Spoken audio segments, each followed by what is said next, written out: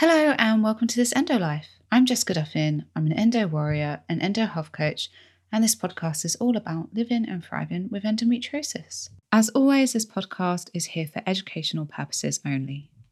Please consult your medical practitioner before making any nutritional changes or bringing in any supplements.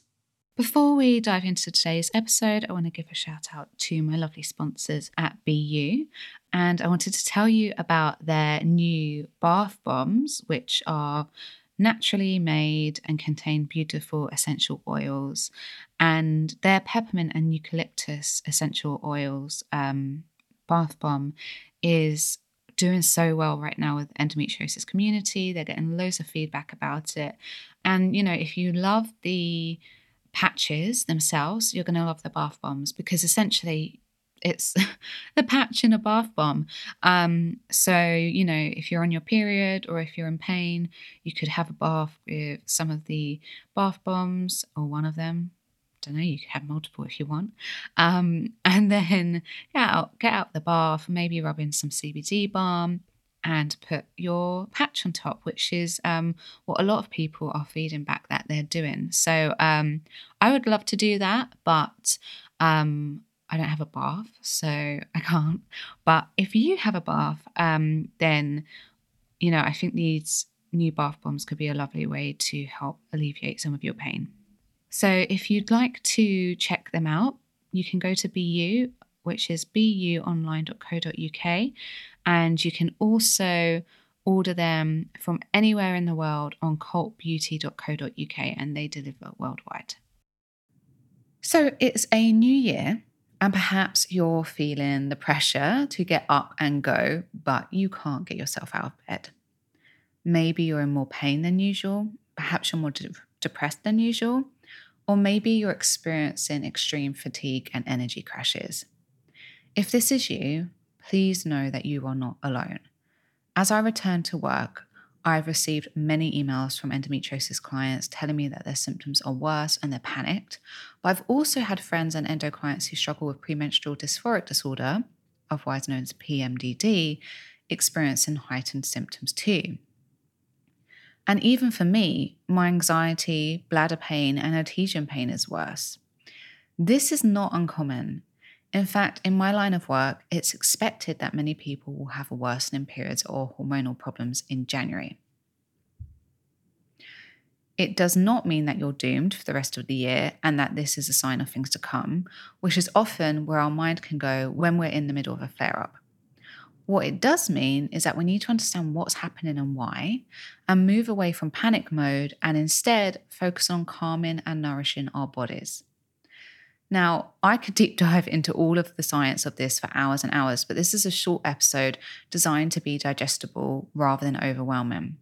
So today, I want to focus on PMDD alone rather than endo and PMS and all of the other conditions that many of us suffer with, because starting the new year feeling mentally unwell is particularly challenging, especially when social media is full of people talking about their goals and hopes for the year ahead. Many people with endometriosis also have PMDD. Now, whilst there isn't a definitive research link here, it is something that my colleagues and I see often. Now, for those of you who aren't aware, PMDD normally occurs from the luteal phase, which is the phase after you've ovulated, until the first day of your period. I have occasionally had some clients tell me that their PMDD symptoms start and end a little outside of that window, but typically we're looking at the luteal phase and symptoms ceasing on day 1 or 2 of your period. During this time, people with PMDD experience a much, much more extreme form of PMS. Now, I want to be clear here. PMDD is not PMS. When I say a more extreme form of PMS, it's really just to describe, to kind of give you some context in your mind. I want to emphasize that I am not minimizing the extreme severity of PMDD. I know many people with PMDD are frustrated that it can often be explained as simply really bad PMS. It's not. For people with PMDD, they can feel like their whole personality has been hijacked. They may feel suicidal. They may experience extreme anger, depression, anxiety, overwhelm, etc.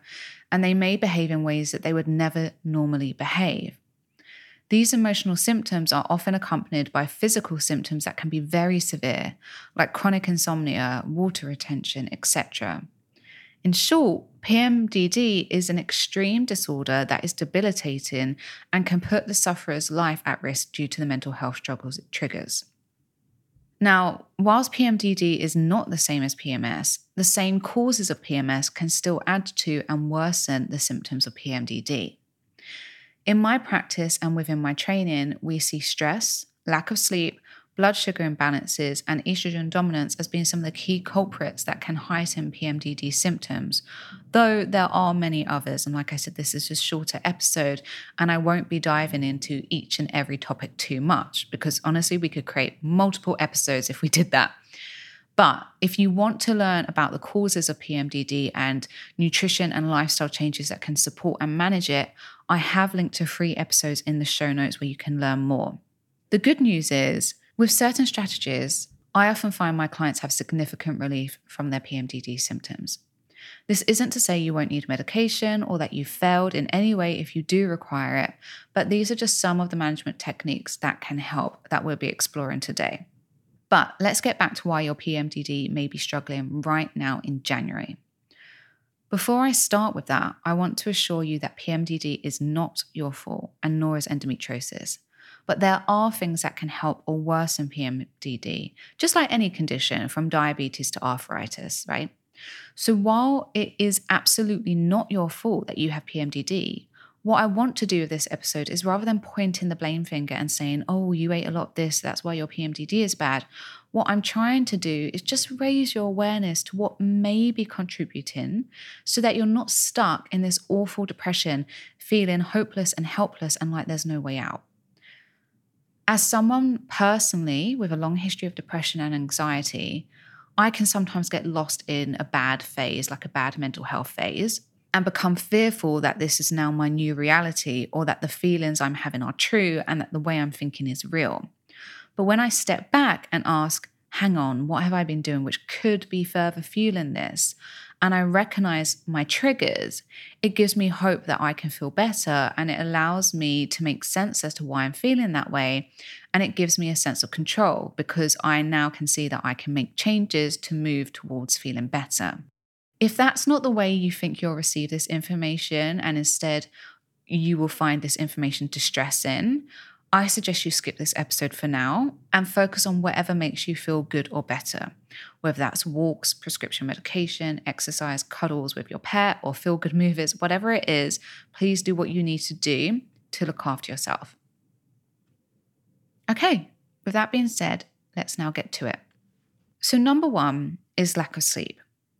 For many of us, even if we move into December with intentions of cozy winter nights in, we can often find ourselves in a routine of staying up late watching Netflix, or traveling around seeing people, or heading to social events, which mean we're getting to bed late. Lack of sleep has been shown to raise symptoms of anxiety and feelings of depression, and can also trigger the onset of these disorders as well. Of course, if you're moving into January feeling sleep deprived and struggling to get back onto a sleep schedule, this can worsen mental health symptoms that can arise with PMDD. And even if you're now back on a better sleep schedule, you may still be dealing with the depression and the anxiety triggered from the sleep deprivation in December, and it may take you some time to work through that, especially if you have other factors influencing these mental health issues and your PMDD. Number 2 is sugar. Naturally, many of us enjoy more sweet treats around Christmas and New Year's, which is totally normal, but it can result in blood sugar swings. Blood sugar instability can mimic feelings and symptoms of low moods and anxiety, and mental health conditions are being increasingly linked to blood sugar problems. Additionally, blood sugar instability can cause or worsen hormonal imbalances, which can further exaggerate or add to the symptoms of PMDD, which is influenced by changing hormones in our cycle. Number 3 is alcohol. Like sugar, many of us tend to increase our intake of alcohol around Christmas and New Year's. Alcohol, whilst in the short term may make you feel more upbeat and relaxed, is actually a depressant which can negatively affect the neurotransmitter levels in your brain and cause low moods, even depression when consumed regularly, which many people do throughout December. In fact, reducing alcohol intake is a recommended dietary and lifestyle change to help manage PMDD, as PMDD in itself is a condition which is linked to our neurotransmitter levels and how they are affected by our hormones. If you then have alcohol also affecting your neurotransmitter levels, you can see how this could potentially worsen your symptoms. Number 4 is caffeine. For some, though not all, we may have increased caffeine consumption in December. Caffeine is found in green tea, black tea, white tea, coffee, cacao, and chocolate, and drinks like Coke. I know for me, Christmas is the time when I may increase caffeine because I find I'm like yearning for drinks that bring me comfort, which is often hot chocolates, cups of tea, and coffee. Caffeine is a stimulant and it triggers a flight or fight response by raising levels of adrenaline and cortisol. Adrenaline increases heart rate and breathing, feelings of alertness, and can mimic the symptoms of anxiety by triggering palpitations, nervousness, jitteriness, etc. In people with anxiety, it has been shown to worsen symptoms. And let me tell you, I have generalized anxiety disorder, and this year I had quite a stressful December, a story for another time perhaps, and I defaulted to my old habits of relying on caffeine to get me through. And unfortunately, it just made the stress so much worse because it increased my anxiety and therefore my feelings of overwhelm and feelings of being out of control. Now, my final word on these 4 points is that there are many other things that can heighten symptoms of PMDD. And just like any mental health issue, stress can worsen symptoms, and arguably, Christmas can be quite a stressful time for many of us. So it could also be that your stress is the main trigger or could be contributing to that. However, what I've just discussed are some of the dietary and lifestyle changes that can occur in December, which can also impact your cycle, your hormones, your neurotransmitter levels, and may, as a result, exaggerate PMD symptoms come January. So, what can we do about it?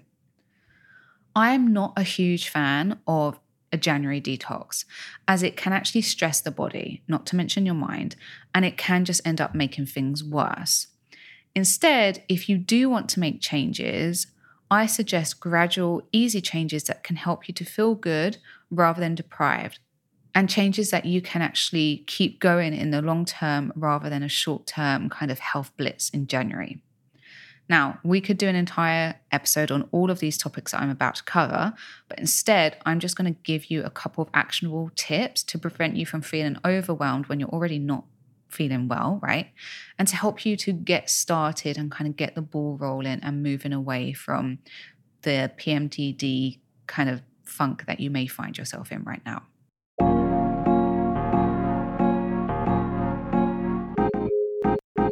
Just a reminder that this episode is sponsored by BU.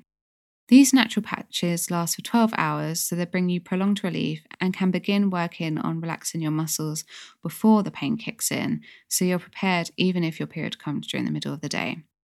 Some people even find that wearing them a night before their period can really help soothe the inflammation in the area. To shop, just head to the link in my show notes.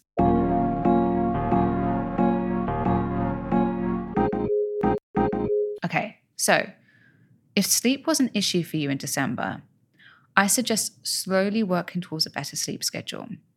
You're unlikely going to be able to move from 1 a.m. bedtimes to 10 p.m. bedtimes overnight. So gradually start going to bed 15 minutes or 30 minutes earlier throughout January, aiming for a 9-hour sleep window to give you a chance of a full 7 to 8 hours sleep. Try to avoid anything that is going to stimulate brain activity in the hour or so before bed, such as TV screens or bright lights, and try to avoid caffeine at least 8 hours before bed, as it lasts in the system for at least 8 hours. If you've gotten into the habit of drinking caffeine throughout the day, you may need to begin that process gradually, as, like I said, we don't want to further stress the body or mind, and I'll give you some ideas for reducing caffeine intake shortly.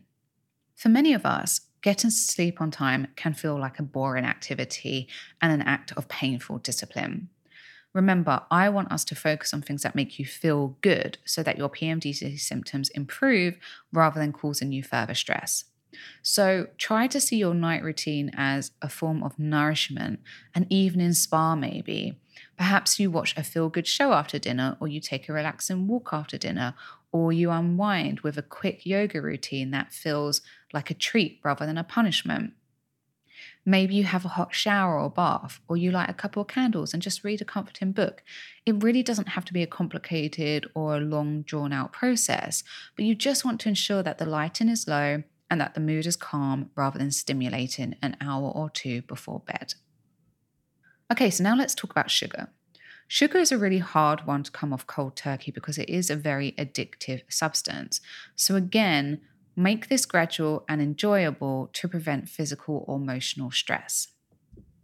If you've gotten into the habit of, say, I don't know, snacking on biscuits or chocolate, try replacing those snacks with fruit, nuts, and some dark chocolate with a lower sugar content. If you're very addicted to that sugar hit, you might personally find you do better at first with keeping in some of those sweet snacks, but reducing the quantity whilst slowly introducing the healthier ones. So, for example, say over December you got into the habit of eating 3 biscuits with a cup of tea in the afternoon. You could reduce that to 2 biscuits and eat some nuts and fruit first. And as you reduce your biscuit quantity, you could also increase your nuts, fruit, and dark chocolate portion until the biscuits are entirely replaced. You could also swap your biscuits to some healthier alternatives. And I've just put 1 or 2 examples of what I mean in the show notes. They're not sponsored, by the way, they're just examples. Honestly, no one ever sponsors me except for BU, so they're not sponsored posts. Of course, that is just, a single suggestion and a single example. If the idea of nuts and fruit doesn't appeal to you, explore your options and recipe ideas. You could make an avocado chocolate mousse, a healthy hot chocolate, a chia pudding with some cinnamon and vanilla in it, or even get really super creative. In autumn, I was having cubes of cooked pumpkin with yogurt and a pecan on top. I can't eat cinnamon, but you could add some cinnamon on there, other flavors to kind of make like these mini cheesecake bites. Have a scroll through Instagram for ideas because there are tons on there, but just watch out for anything with added honey, maple syrup, date syrup, coconut sugar, etc., as sadly they all are just a form of sugar, so you might as well be eating the biscuit. Additionally, you could consider focusing on eating for blood sugar balance, which you'll be pleased to know is more about eating more than it is about eating less. When you balance your meals to support your blood sugar, you'll crave sweet foods less, so you might want to start here. We could really get into the weeds with this one, and I'll link to a few episodes where you can learn more about blood sugar. But I want to keep the suggestion straightforward here rather than a huge diet overhaul in January, because remember, we're trying to move away from this extreme approach to dieting in January. So with blood sugar balance, the 2 key things to focus on are reducing refined carbohydrates like sugar, bread, pasta, and cereal, and ensuring each plate contains healthy fats, fiber from veggies, protein, and a complex carb. So you can start here and you may find that you require less sugar as your blood sugar stabilizes with your meals. Okay, so next let's talk about alcohol. If you've gotten into the habit of having a glass of wine or 2 in the evening, or you're drinking more at weekends and you're struggling to go without it, try diluting your drinks to start weaning yourself off. We're currently in Italy at the moment, and we've seen on the menu a number of times wine mixed with mineral water or sparkling water, essentially making a spritzer. There are plenty of wine spritzer recipes online which you could look at, and they add things like fruit, herbs, etc., just to make it a bit more interesting, but do try to avoid adding any extra sugar. By making a wine spritzer with just 1 serving of wine instead of, having 2 glasses of wine, you can essentially have 2 glasses even though you're only having 1 actual serving of wine. Of course, if you've only been having 1 glass anyway, that's not actually going to help you reduce your intake. So you would half your normal serving and then dilute it with the sparkling water. Then once you've kind of got used to that, you can try a few evenings with just a healthy mocktail or a comforting hot drink and increase those until you've reduced your alcohol intake to a level you're comfortable with and is good for your body and your PMDD. If you've only been drinking at the weekends and you want to lower your intake there, again, do try diluting your drinks. You could ask your waiter for a neat serving of your usual spirit or wine, and also ask for a pitcher or a glass of sparkling water or a low sugar mixer, and mix your own cocktails so that you can make your alcohol last over 2 or 3 drinks. I also recommend you ask for some fruit slices like orange or a sprig of rosemary in your mixer so that you can still feel like you're getting something special. You can also alternate your alcoholic drinks with a mocktail or alcohol-free spirit, of which there are now many served in bars. And I've linked to a couple in the show notes just as an example to kind of get your cogs whirring. But again, they're not sponsored.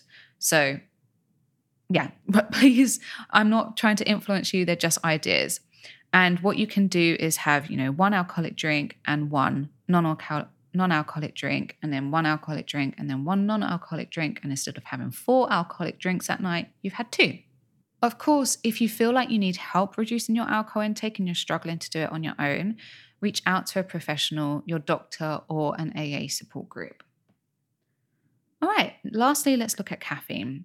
You've probably guessed the trend by now that these tips are about reducing slowly to prevent putting yourself under more mental and physical stress. With caffeine, it's one of the easier things to reduce practically because you can kind of reduce the doses fairly easily. So for example, if you're having 3 cups of strong coffee a day and you want to say get back to just 1, you're likely going to feel some withdrawal from that. So a steady approach could be, if you're making your coffee at home, you can make that 3rd cup with half caffeinated coffee and half decaf coffee. So say you're using coffee granules, you could just have half caffeinated granules and half decaf granules. Or if you're getting instant, you could get the instant version, right?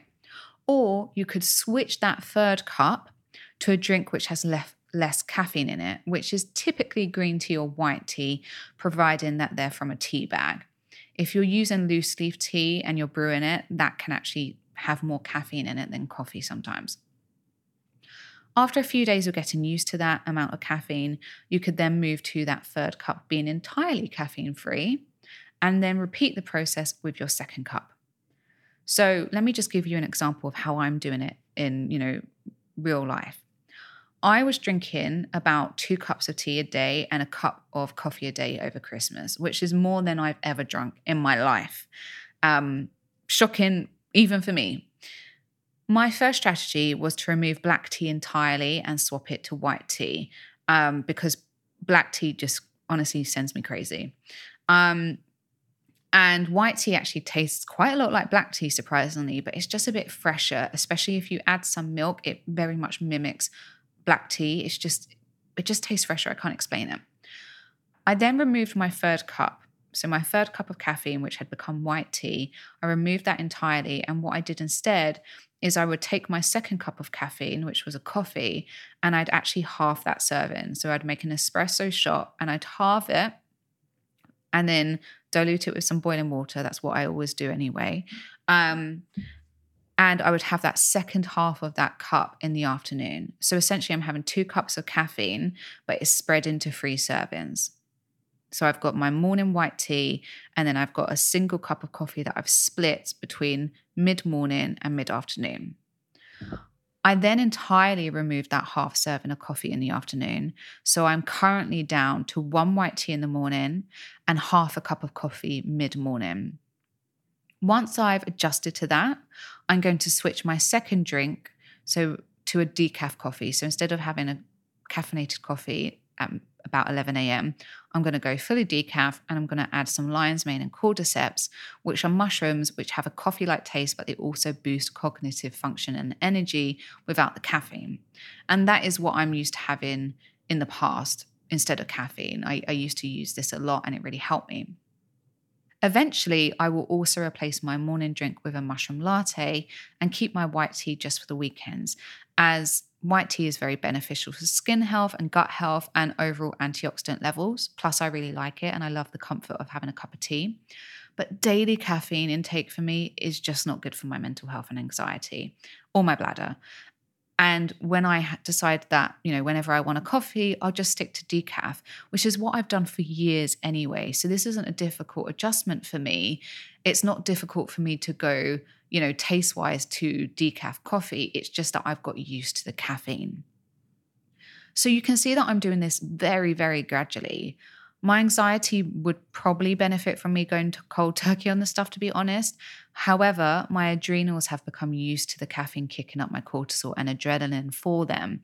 So I need to give my body the chance to adapt so that I can make enough energy on my own and get through the day without feeling really tired unless I have caffeine. So I'm just trying to let my body adjust to making its own energy levels again. Now, of course, you can reduce your intake of these things however you want. These are just ideas to do it gradually, as the temptation is to swing from one extreme in December, right? You're indulging in lots of things in December, and then swing into another extreme of restriction in January. And so this episode is just here to reassure you that you don't have to do it like that. And actually, if you're in a bad place physically or mentally, it might not be the best idea to flip from one extreme to another. Having said all of that, there are some circumstances, like reducing alcohol intake, which you could do quicker. If you wouldn't find it hard to stop drinking daily or so much at the weekends, you could certainly cut down quicker or do dry January. And this would be advisable and helpful, especially for your mental health and your hormonal health. So it's not going to be detrimental for you to, cut out alcohol. It's not going to be giving you any health benefits. But what I'm trying to do is not stress you by thinking you have to go from drinking daily to not at all. And lastly, remember, everything we talk about on this show is just about me providing you with information and options. You certainly don't have to do any of this. And if you feel like now you just need some prescription medication to help you with your PMDD to get you out of this period that you're in, I totally appreciate that. And you have to do what's right for you. If, however, you do want to learn more about a functional medicine approach to PMDD, I do really recommend that you listen to those podcast episodes that I mentioned earlier, which I have linked to in the show notes, when you're ready. For now, it might be that you just focus on, trying to reduce your sugar, or maybe you're going to focus on trying to reduce your caffeine, whatever it is that you feel is affecting you at the moment. Okay, I hope this episode is helpful. I just want to reiterate that PMDD is a very, very real condition. By no means am I belittling it by saying, oh, this is down to sugar or this is down to alcohol, but managing these areas of your health, your nutrition, your lifestyle can be helpful for this condition. Okay, that's it for this week. I hope you find it helpful, and I'll see you next week. So if you found this episode helpful and you want to learn more about living well with endo, or you'd like some further help, I wanted to remind you of the resources I have available to you and how you can work with me if you'd like to. So I obviously have hundreds of these episodes for you to binge on. And I do have 2 free columns, so one on Endometriosis Net and one on Endometriosis News, and there are countless articles on there to help you thrive. You can also sign up to my newsletter for tips and updates. I have a digital cookbook and nutrition guide, This Endo Life It Starts With Breakfast, which you can download for just $9.99. And if you want to go that step further, I have short and budget-friendly masterclasses in nutrition, surgery prep and recovery, and natural pain relief.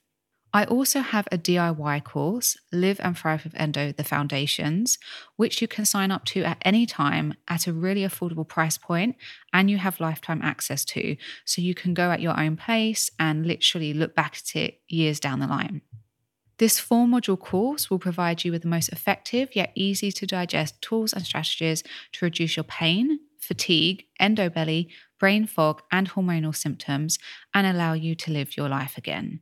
Each lesson includes the core foundational needle movers that I have seen work for my clients time and time and time again. You get all the essential information that you need to be endo without the overwhelm. Finally, you can apply to work with me one-to-one. This is my most advanced and personalized offer, so I only take a handful of clients. To find out the details and the application process, head to my coaching page. The links to all of these resources and ways to work with me are in the show notes. And finally, to help others find this podcast and reach as many people with endo as possible, please leave a review and please share with your friends and family and subscribe.